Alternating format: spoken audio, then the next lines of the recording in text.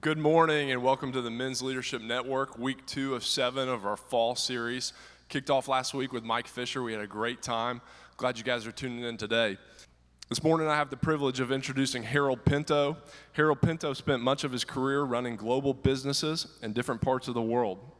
A native of Brazil, he came to the U.S. first as an exchange student in the late 60s. In 1985, he was invited by Sperry Corporation to transfer to Pennsylvania as part of their New Holland operation. From there, he went on to work in Europe, Latin America, Australia, and Asia, and gained an understanding of global operations. He is recognized as a strategic thinker with experience in casting vision and leading high-performing teams. Thankfully, here at Rolling Hills, we've had a lot of his help in some of those vision casting sessions. His business career has placed him in executive positions at leading companies including Sperry New Holland, J.I. Case, Textron, and Federal Signal. Harold has been a believer since a young age, and he and his wife Regina have always had a passion for church planting, and the Lord has allowed them the opportunity to be a part of growth and development in churches in Pennsylvania, Wisconsin, Florida, and England, and of course here at Rolling Hills. He's currently a board member for Justice and Mercy International and a participant in our annual Jungle Pastors Conference in the Amazon. Harold and Regina have 2 daughters and are blessed with 3 grandchildren to whom they now devote their time between projects. Please join me in welcoming Harold Pinto. Harold. Thank you. Thank you. Harold, thanks so much for joining us today, and man, you are wise, and so I'm just really appreciate that, and I've been looking forward to this for a long time. Tell us about your growing up years. Well, first, Jeff, thank you for having me here. I admire so many of you, and I really am not a big fan of the spotlight, so trust me, I'd rather be listening to you than talking about myself. But, as for me, it all started in Curitiba, Brazil, where I was born to a couple who had accepted the Lord just before getting married. So they were, on fire for the Lord. And I was their second child. Curitiba is is the capital of the state of Paraná. If you remember, there is the 3rd state from the bottom. And in those days, my parents lived in the northern part of the state, where most of the coffee was grown. My father was a judge, and my mother was a school teacher. And, judges are not elected in Brazil. They're appointed for life. So every so often, my father would be asked to move, right? So we moved a lot. But one thing that I loved the most about my dad was that he was a church planter. Mm-hmm.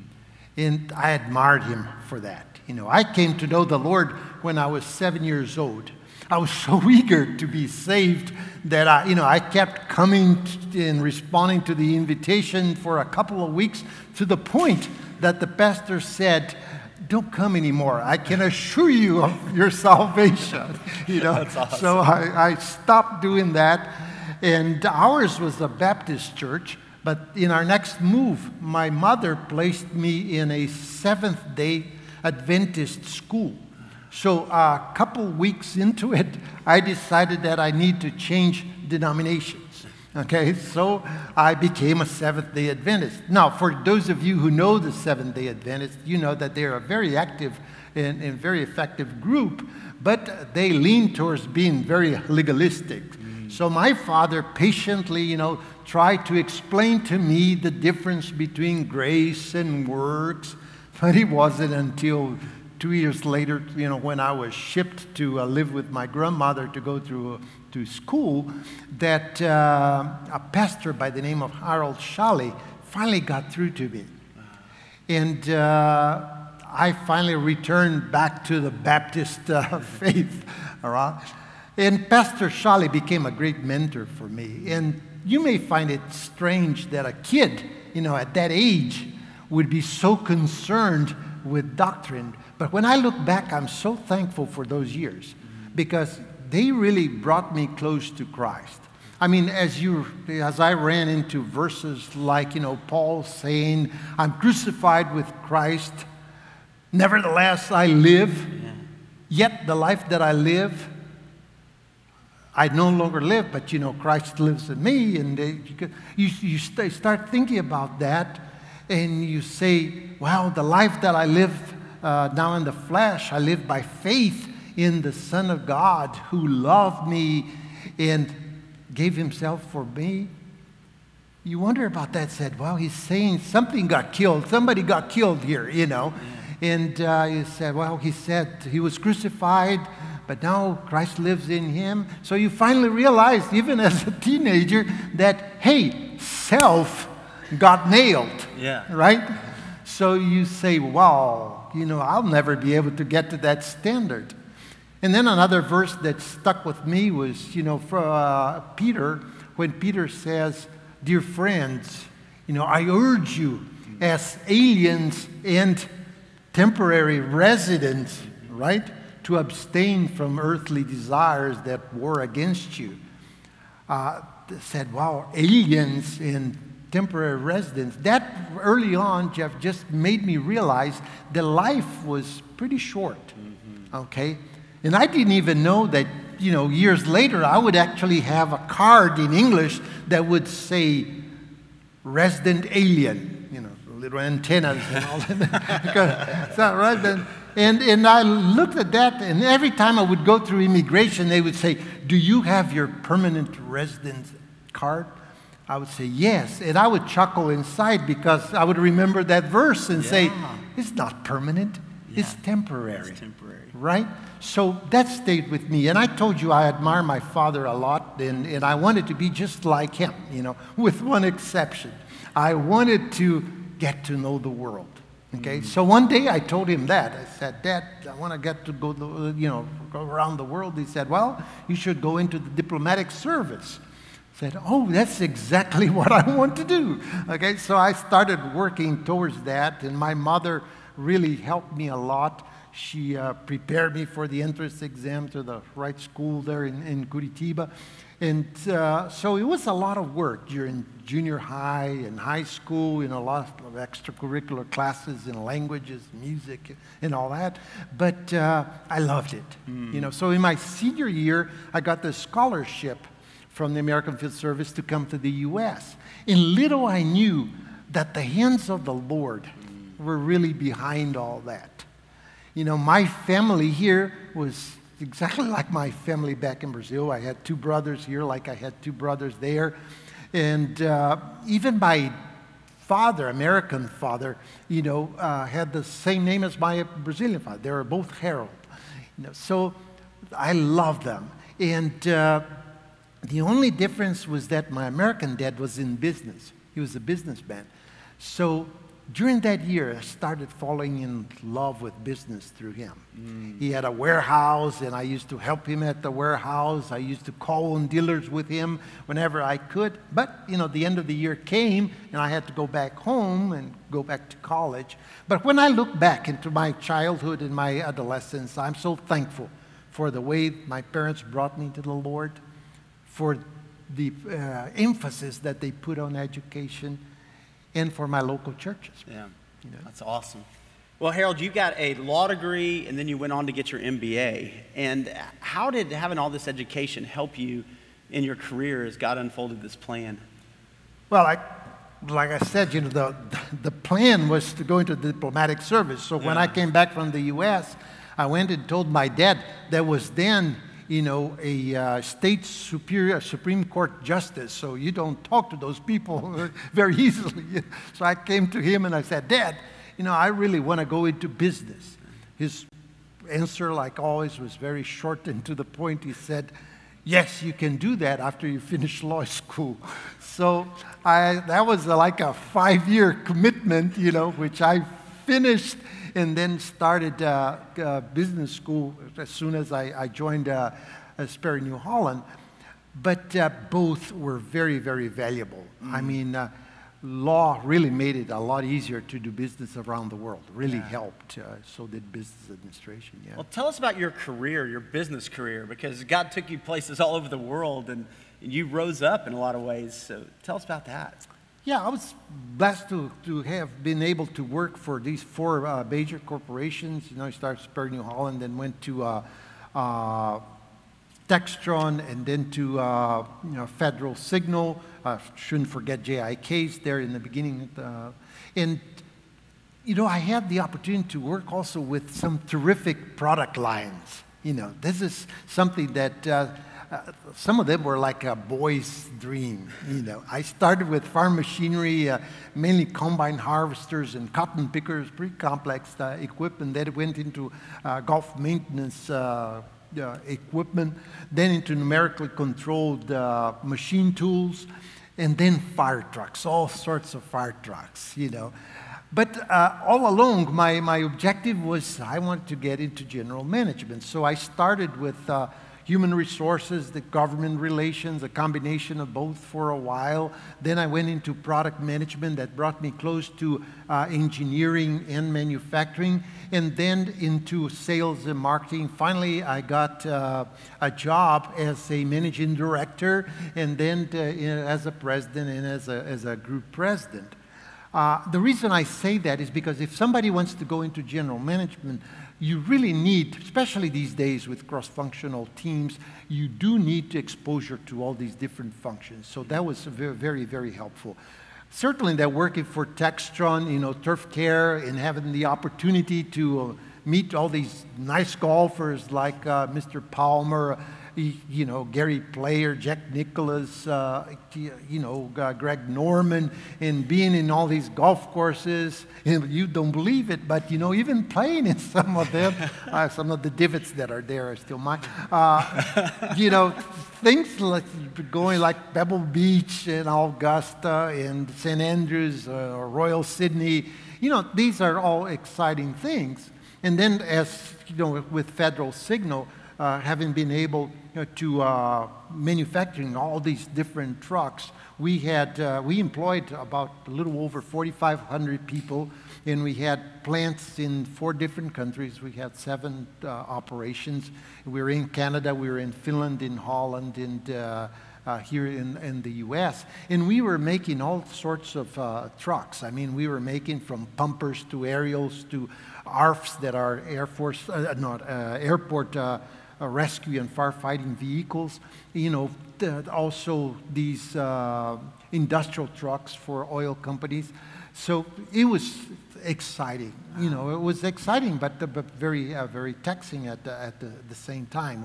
We had customers like the New York Fire Department right after 9/11. I mean, that was quite a performance by that group there. Or we had people like Schiphol in Amsterdam. The aircraft vehicles that were there. We had manufactured them, and Aramco, like the oil company in Saudi Arabia. So these were the really, really nice customers to have and interact. Now, my favorite one was the little fire department in Bethlehem, Israel. Believe it or not, no way. Bethlehem, if you ever catch fire, we were there to take care of that. So it was exciting. Harold, you have seen so much and been all over. In the business world, how does the business world define success? Well, success in the business world is measured by achievement of metrics, And they are mostly financial in nature. As businesses become more aware of their social impact, they start measuring things like customer satisfaction and, stakeholder development, safety, environment. Things like that. But at the end of the day, it's mainly the emphasis is mainly on the financial side. A lot has been written about metrics, and I can understand that because what gets measured gets done. I mean, that's really crucial there. But you the other day mentioned to me, hey, I've heard about the lead and leg measures. Some of these things sometimes people just keep redressing them, just to call attention to different things. But they're very effective. But mostly of them, at the end of the day, is market penetration and financial performance. Now, as for the individuals that work there, I mean, their measurement is based on their contribution to the business. And you can't deny that at the end of the day, they're measured by how much they were able to accumulate, during the period that they were doing business. Wow. Well, as you look at all the business measurements, I mean, you were a huge success. I mean, financially, CEO of different companies, living all over the world, having a house at the Masters and being on number 10 and going there, every year. Those are, from the world standpoint, those are huge. How would you define that for you personally? Was it ever enough? Was it ever where you just said, wow, I've achieved it, I've made it? Jeff, first of all, you don't do any of that on your own. Right. Right. You have to realize first that you have to have a very supportive wife, if you want to keep one. Then the other thing is you really depend on the support you get from your superiors and the support that you get from your team. I can't say enough about the importance of having a high-performance team. And I always try to have a self-directed team so that, I could go do other things and let them do the job that they had to do. So it was basically that. So yes, there are things that I enjoyed about business. Yes, I enjoyed about business. Things like the fact that I could produce things that were very useful to a lot of people, The thing I enjoyed also was the continuous learning. You're always learning something from that. And the last one I would say are things like the relationships that you develop, right? You say, well, what about the financial aspect of it? I said, no, the financial is important, but for me it wasn't the main thing. And I say, if the financial is something important to you today, I would say first, forget about base pay and concentrate on, performance-based compensation. Things like bonuses, commissions, stock options, because that's where the opportunity is. But that's wasn't the main thing. One thing that I say, though, is the continuous improvement, the continuous learning was very important. And, to run a business effectively, you do need a drive. You need to have that drive. You need to have emotional intelligence. And you do need to have knowledge and experience. The only position is, unless you're running for president, that you don't really need to talk about that. But to run a business, you do. And that is the one that takes the longest for you to get. It takes years. So I just encourage people to work hard on that part, because you need, and that's going to be the one that takes the longest, and now is the time to start working on those kids. Yeah. Now, was all that enough? Well, I'd say if you're seeking to become a disciple of Christ, it was an important step, but it was only a step in your spiritual development, not the goal. Yeah, talk about that, because I do think that's where we're kind of landing here is there's a difference in the way the world defines success and the way God defines success, right? So as you've studied Scripture, how would you say that Christ defines success for us as a believer? Yeah, first, out in the world, we have to realize that business, the forces that drive business, not all the time, but most of the time, are exactly those earthly desires that Peter talks about. I can think of three at least.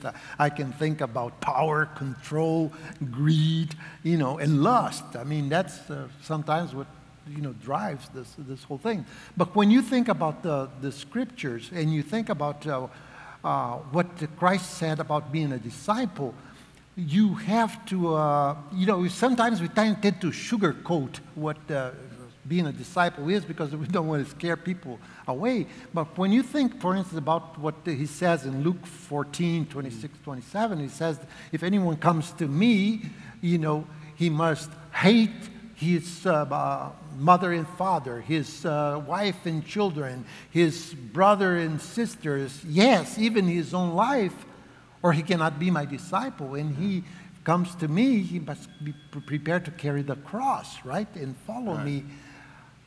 When you think in those terms, to me, God would define success as total commitment and total obedience. Now, once you got that, then you're free to love, right? You're free to serve. And you all know how wonderful His blessings are. It's awesome. Right. Yes. Well, Harold, do you think that it's possible to be a success as a Christ follower and be successful in the world? Yes, I think so. I think so. Again, you know, you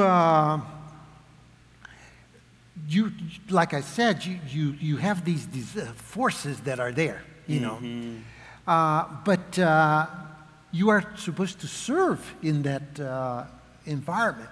And when I look back at the lives that the Holy Spirit has allowed me to impact, you know, I say, yes, you can be a success there. But if, you know, the company rejects you because you're a Christian, you just shake your dust, you know, and go to the next one, because I had to do that at times. But, you know, yes, at the end of the day, you're going to look back and say, who called me lately? And you'll find out that some of them were people that you impact that you couldn't even remember that you had an impact. We're now in a crisis situation and look to you for help, is because the Lord is working. Yeah. Well, I know, I mean, just following you and knowing your family, I know that you impacted a lot of people in business, but you never wavered from your faith. You know, you always stayed true to the Lord, and you were always committed to Christ. And then there came a point in your life where you had kind of risen to the top of the business world and in the corporate world, and you took a turn.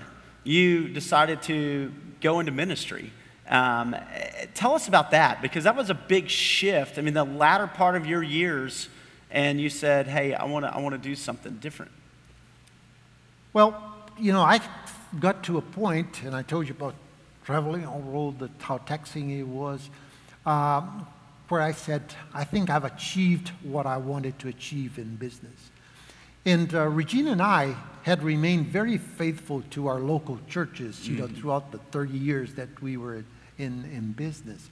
So one night we had this conversation about, you know, what we really like to do, and we just remember when we were planting churches, you know, our first church that we planted in Curitiba, and we said, wasn't that wonderful? And I said, I want to go back, do exactly that. And she said, yes, let's do it. And we said, well, but we're going to have to downsize, do things like that. Yeah, we're ready. So we took that leap of faith. So that week I went to talk to my pastor, then at Johnson, and I said, Ed, I want to go into ministry. He said, Harold, here in the U.S., it's going to be difficult because, you know, you don't have a seminary degree. I said, Ed, please pray with me about that. You know, he said, I'll do it. So a week later, he called me on the phone, and he said, Harold, you won't believe this. You know, in 30 years of ministry, this has never happened to me.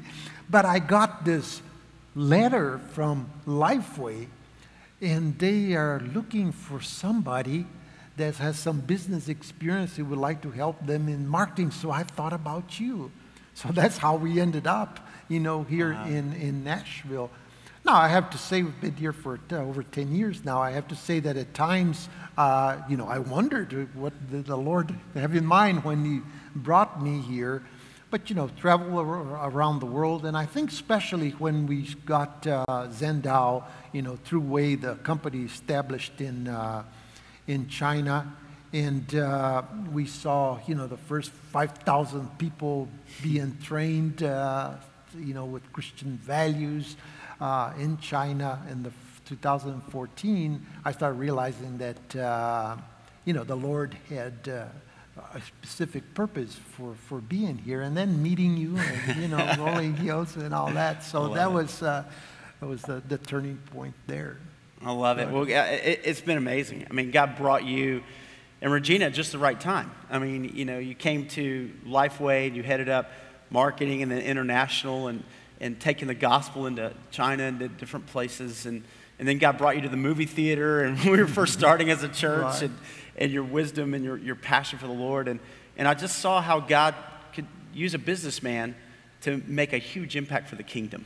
And tell me how you've seen that happen. How have you seen people in business or in whatever industry realize that there's a bigger calling, that it's not just, hey, to make a lot of money, or to, have a great retirement. It's, I want to make a difference for the kingdom. How have you seen that, and how have you lived that? Well, as business people, we can contribute financially, and we should do that. Mm-hmm. But that's not the only thing. I mean, we have a set of skills that we need to make available to the local churches, to mission organizations, right? To pastors and organizations like the Amazon, that you can use. We definitely need to do that, use our skills in that respect. And I've seen you do that. Now with church and with JMI, and you're going back into the Amazon and teaching and these pastors that are coming. It's incredible. I mean, you speak the language and they love you.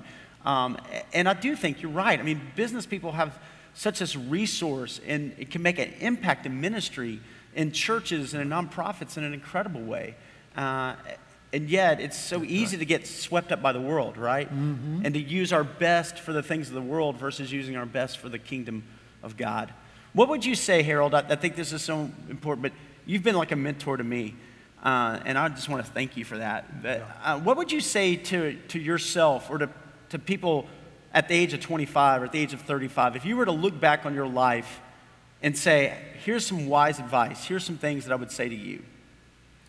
Well, that's what I spent a little time, telling about because that was such a blessing as a child to be exposed to Christ right in the beginning. My first advice is live in awe of God, right? And if you don't know how to do that, read something like Aidan Tozer's books, like Pursuit of God or The Knowledge of the Holy, right? Or if you don't know anything else, don't want to do that, just lay out in the backyard in a starry night and stare at heaven.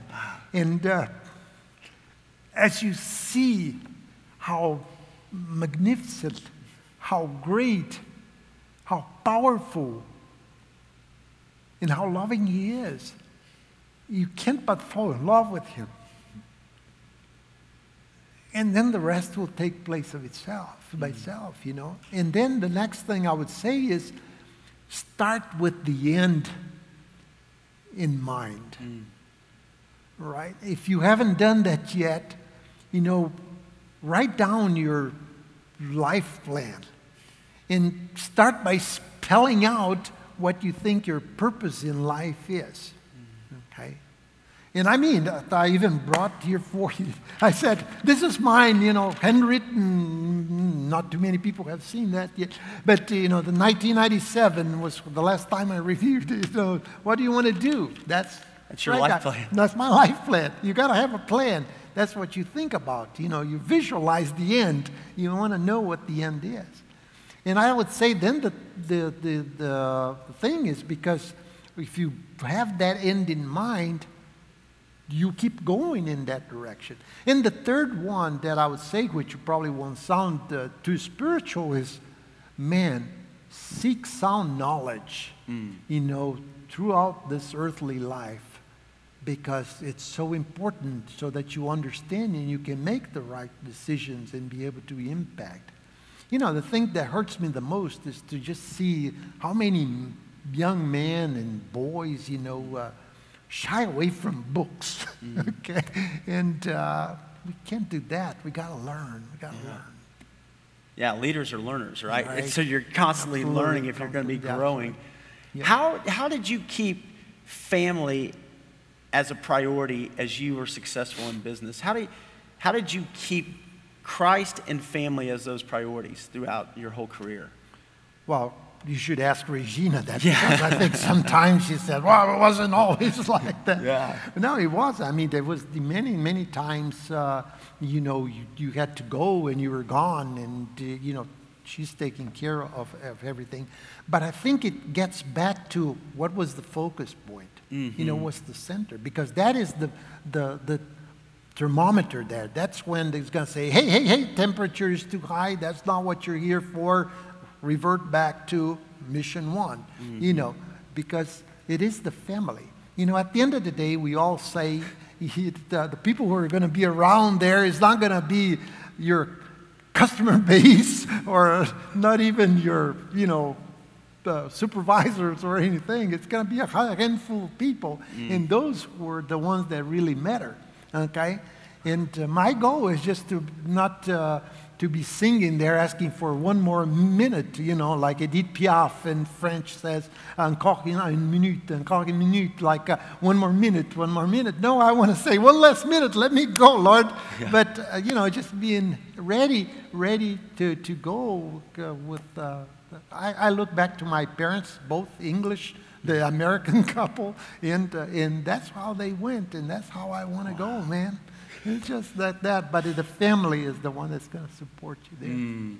That's good to hear, because we get in the throes of it, and life gets so busy, and many times it's the family that, kind of gets the back seat, right? And we're often running at our career, and we want to make money, be a success, and we forget about Christ. We forget about family, and yet I love how you said that. Yeah, you can do both. You can be a success in the business world, and you can be a success in your spiritual life, but don't confuse those two. Let the spiritual life be the first priority. Yeah.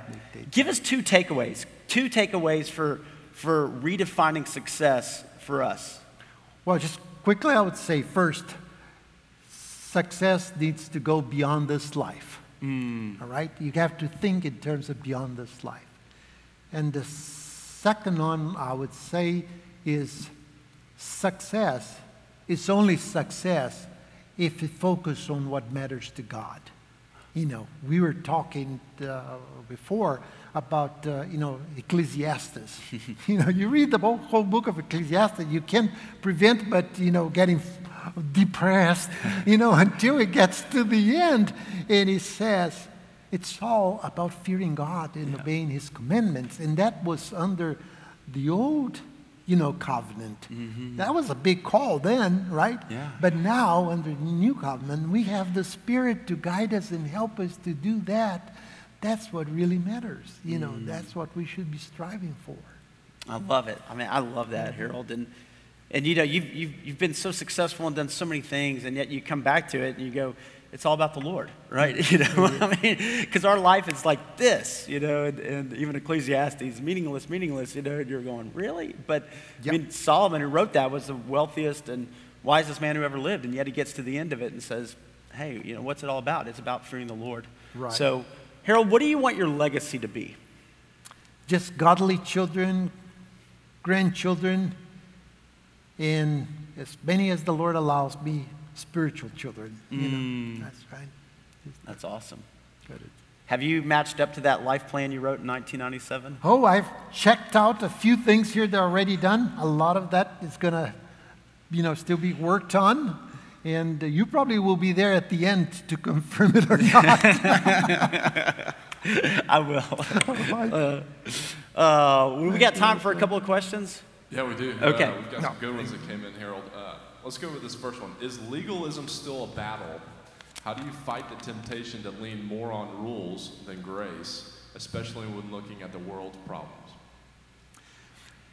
Well, legalism is not just a Seventh-day Adventist issue. When you studied Colossians, it was a problem back then, right? But I love the way Paul addressed that problem in Colossians. He starts by talking, first of all, about Christ, who Christ is. Yeah. Okay? And I think that the best way to fight legalism is just to focus on Christ. Okay? Because many times I think when we started dealing about, you got to do this, you got to do that, don't do this, don't do that, it's basically we're just selling God short. It's like we don't believe that, we don't trust that God can really take care of it. Yeah. But when we realize how self-sufficient, how powerful God is, Christ being God, is just the image of the living God, focus on Him, and those other things just become minute.